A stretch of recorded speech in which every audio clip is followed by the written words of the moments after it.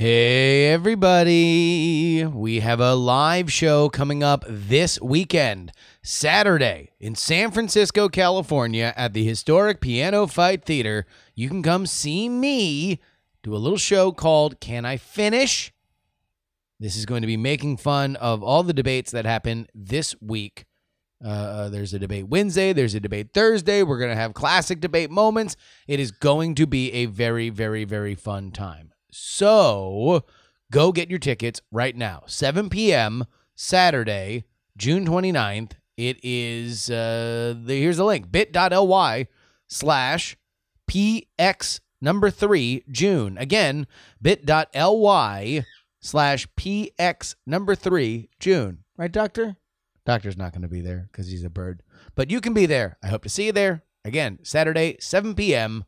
at the Piano Fight Theater. Hey, what does my brother have to say about this, though? Hey, everyone. Justin's nephew, Jackson, wants to tell you where to go if you want to support the show. Yeah. Pay. Jury. Daily.com. Nailed it.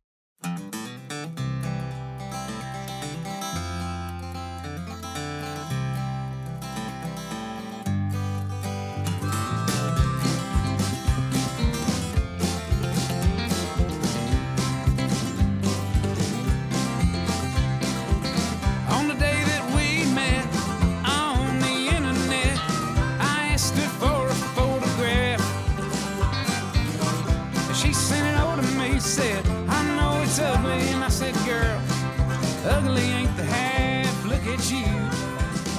Well, you got blue teeth and you... Hello and welcome to the Justin Robert Young podcast. We come to you live 4 days a week, and today is one of those days. Just one of those days. I don't know why that was in my head. All right. Look, I want to talk about something, and it's another one of these continuing fascinations of the show. Louie CK. Fascinated by the Louie CK story. I've been fascinated by Louie CK's career. You know, just to recap, here's my take on Louie CK. He's a very funny stand-up comedian. I've seen him live a couple times. To my mind, Louie CK, aside from directing Pootie Tang, little known fact, he really blew up as a stand-up in my mind based on his material about kind of being mean to his kids. He's mean to his kids, right? You know, the person that doesn't tie their shoes and makes you late for a dinner reservation isn't a child, they're an asshole. Shit like that, right? And there was this kind of bubbling in the blog revolution. You would hear more so than you would otherwise that and there were some rumors of Louie, that Louie was predatory to women. He would find women, he would corner them, and he would ask to jerk off in front of them in situations in which it was hard for them to say no. You know, that was rumors, and then Me Too starts, and the New York Times does a gigantic expose where the women, I mean, again, if you really want to trace back to the Me Too movement on exactly why things went supernova, it was because people started putting their name on the record. So the New York Times, it wasn't that the New York Times just covered it. The New York Times covers a lot of stuff that they can't get sourcing for, and it doesn't matter. It goes away. But as soon as you put names on it, as soon as now other people are able to book those names or talk to those names for comment or seek further comment, now all of a sudden the story gets larger. The story gets bigger. The story has more echoes. And, you know, Me Too was a supernova. But, you know, there's a wise man out here, and he did a special on Netflix. He is another hero of mine, and stand-up comedy-wise. But I think also in terms of entertainment, he's an absolute hero for me. And this was Dave Chappelle talking about the Me Too movement. And ladies, I want you to win this fight. 10 years ago, I might have been scared, but, you know, I got a daughter now, so if you win, she wins. So I'm rooting for you. And I agree with you. At least ideologically, I do. I don't know if you're doing it just right, but I mean, who am I to say? I don't think you're wrong. I just think that you can't make a lasting peace this way. You got all the bad guys scared, and that's good. But the minute they're not scared anymore, it will get worse than it was before. Fear does not make lasting peace. Ask black people. And that's what it is. What this city really needs, without irony, I'll say this, the cure for LA is in South Africa. You motherfuckers need truth and reconciliation with one another. Because the end of apartheid should have been a fucking bloodbath by any metric in human history, and it wasn't. And the only reason it wasn't is because Desmond Tutu and Mandela and all these guys figured out that if a system is corrupt, then the people who adhere to the system and are incentivized by that system are not criminals. They are victims. And that the system itself must be tried.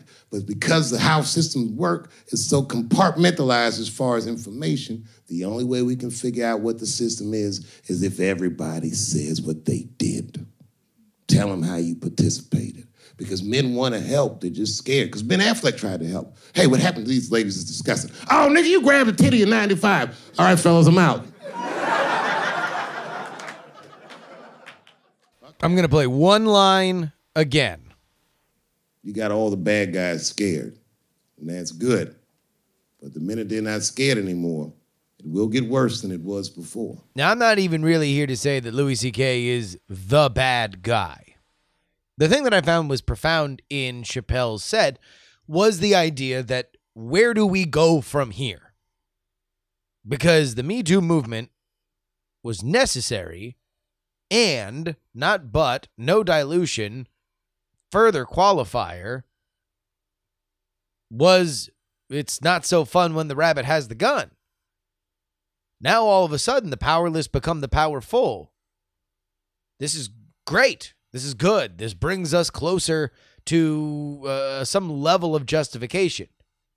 What it does not do, what this purging fire does not do, is bring us any closer to understanding, well, what happens to everybody that was punished but not a rapist? Now, in my mind, the person that really did the most harm in the Louie CK story was not Louie CK. Louie CK was somebody that had disgusting behavior. To me, the real person who's got bodies on him is Louie CK's manager, who reportedly made sure that anybody who had anything negative to say about Louie CK was blackballed from comedy. That's the person who killed careers. Now, Louie CK is a tremendously unsympathetic figure. So when you ask a question like, well, what happens to Louie CK? The general sentiment from many are, I don't give a fuck. But he's a tremendous comic, and he's got a huge name. And this is the reaction he got when he made a surprise appearance this weekend at a comedy event called Skankfest. Ladies and gentlemen, Louie CK.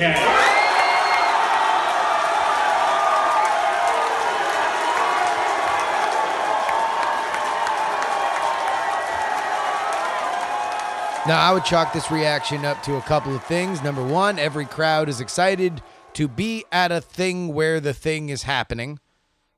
That happens no matter what. It's like in sports when people are like, oh my God, is this person the best ever? Eventually, it always comes to the more recent athlete because maybe I was alive during that other time and maybe I wasn't. But everybody who's being born after me is closer to the current thing than the past thing. It's just the way history works. But we need to mentally prepare ourselves that the Louie CK comeback is coming. In fact, it might be here. The only question is when and exactly where.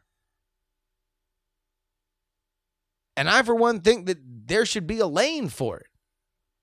Even if it's a disdained lane. But everybody needs to understand that that dude is going to come back, and either we make peace with it or we get mad about it. And by the way, Louie CK is probably going to be fairly unapologetic. According to TMZ, this was his opening joke. Quote, if you ever masturbate in front of somebody, ask them first. And if they say yes, don't do it.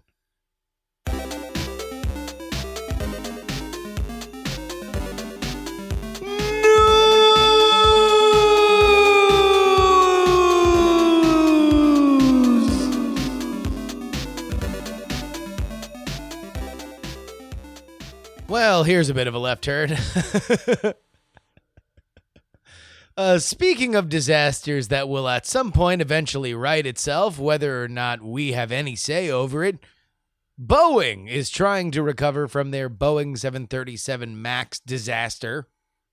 This, of course, was the plane that had the flight control system that went down a couple times, or at least enough that many governments, including the United States, wherein Boeing is based out there in Seattle or Renton, Washington, they grounded all the Boeing 737 MAXes.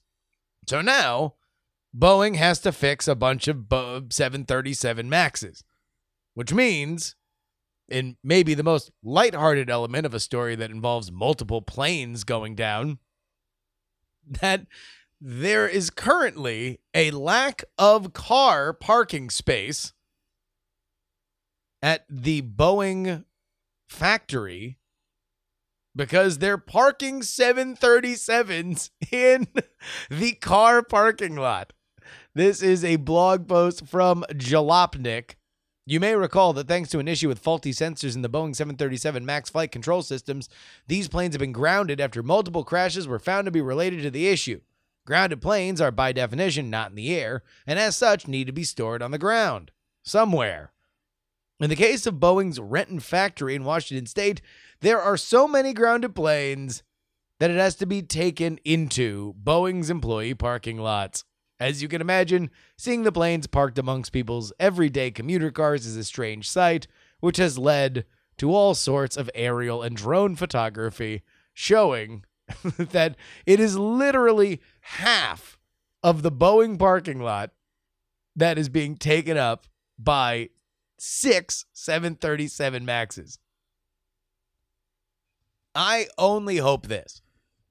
I hope, and look, I'm sure Boeing's going to get this thing sorted out and these planes will go back in the air and no one will ever really know whether or not they're on a 737 MAX because it'll just be whatever.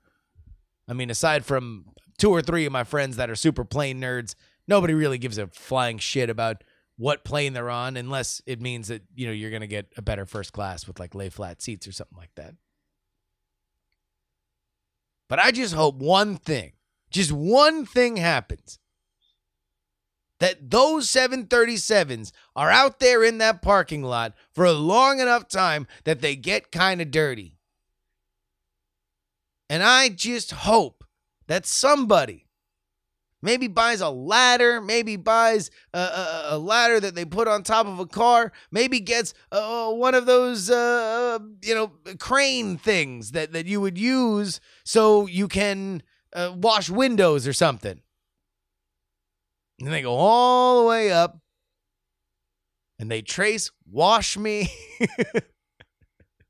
into the windshield. And then at some point, someone's going to have to go up there and move that plane and be like, God damn it. I guess we do.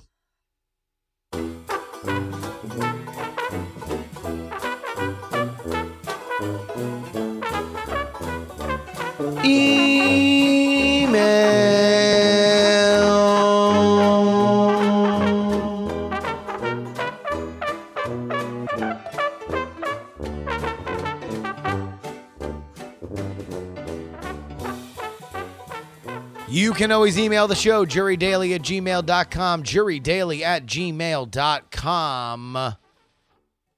That's where you do it. Let's go ahead and get to it. Sean writes, I have a couple issues with the Air Canada story. I'm still lost on how she wasn't found, but more importantly, 40 feet?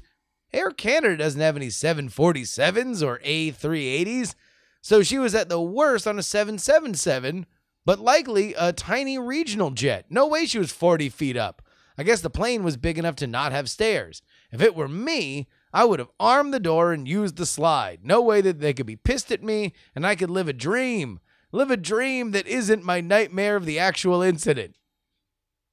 Sean, you are very judgy for somebody that, just listened to a story about a woman getting abandoned on a plane. It's not like Air Canada is disputing this. So, the answer to how could she be left there, it's a little accusatory. Like, oh, were you trying to stow away on the plane? Were you hiding under the seat? How'd you get left there? They fucked up. That's why.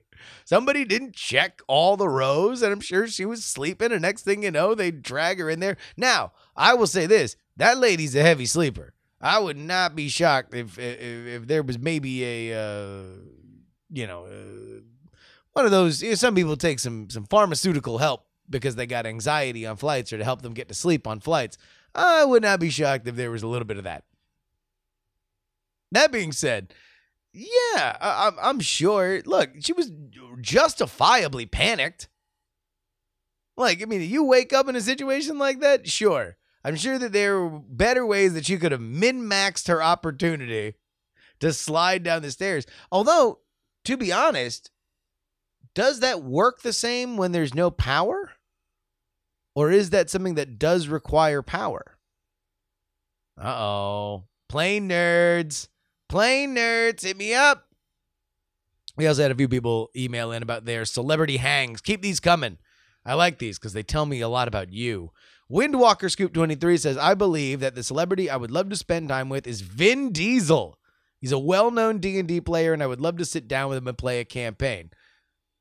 I mean, Windwalker Scoop, do you also follow him on social media? He likes to sing a lot. This is what I'm talking about. When I say that Jeff Goldblum and Bill Murray are great hangs, it's because they project even keel. They project good conversation. Now, granted, I get the idea that I'd love to play D&D with Vin Diesel, and that's fine. Although I do think it's in a slightly different category of I would love to do blank with X. But all right, you do you. Ken writes, here are my squad goals. Taika Waititi, Donald Glover, and Larry David. Ken, how much anxiety do you need in your life? That's a question I would like to ask you. How much anxiety? Now, look, this is not whose work do I admire the most, because I believe the work that is being done by Taika Waititi, Donald Glover, and Larry David is fantastic. Par excellence. This is great stuff. Amazing. But at the same time, these are all fairly out there, understood to be either standoffish, introverts, or ridden with anxiety. You want that? I mean, again, this is going to wear off. The idea of, oh my God, I'm with Taika Waititi. That's going to wear off pretty quick if you're hanging out for a whole day, right? So you want somebody who's oh, cool. I bet this would be a cool hang. I don't know, Ken. Jason says Samuel L. Jackson. I'm down for that.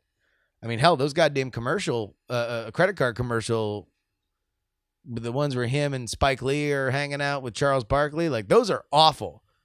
But I still think that that's a good hang. I would definitely like to hang with the three of them. Even though those commercials are maybe the worst written things that have ever aired on television, I think that if they literally just did a podcast about on the days where they were filming those commercials, it would be one of my favorite listens of all time. All right, that about wraps it up for us today. I would like to thank Bill, Dustin, Robert H., Brian C., M., Trey the Melodica Man, Adam, Middle Age, Mike, and Harry Lee Smith. Again, you can email the show jurydaily@gmail.com, Twitter, Instagram, and Snapchat @JustinRYoung. Open Bayou gave us the 737 story, and MacBook Pro gave us the Louie CK story. They're in our Jury Stories Discord. You can get that by going to bit.ly/jurydiscord. And remember, I'm live in San Francisco this Saturday. Go ahead and get your tickets, bit.ly/PX3June. Again, bit.ly/PX3June. All right, that about wraps it up for us today. Until tomorrow, my name is Justin Robert Young. I'm asking you to please give a round of applause to Mr. Wacky, but more importantly, please don't.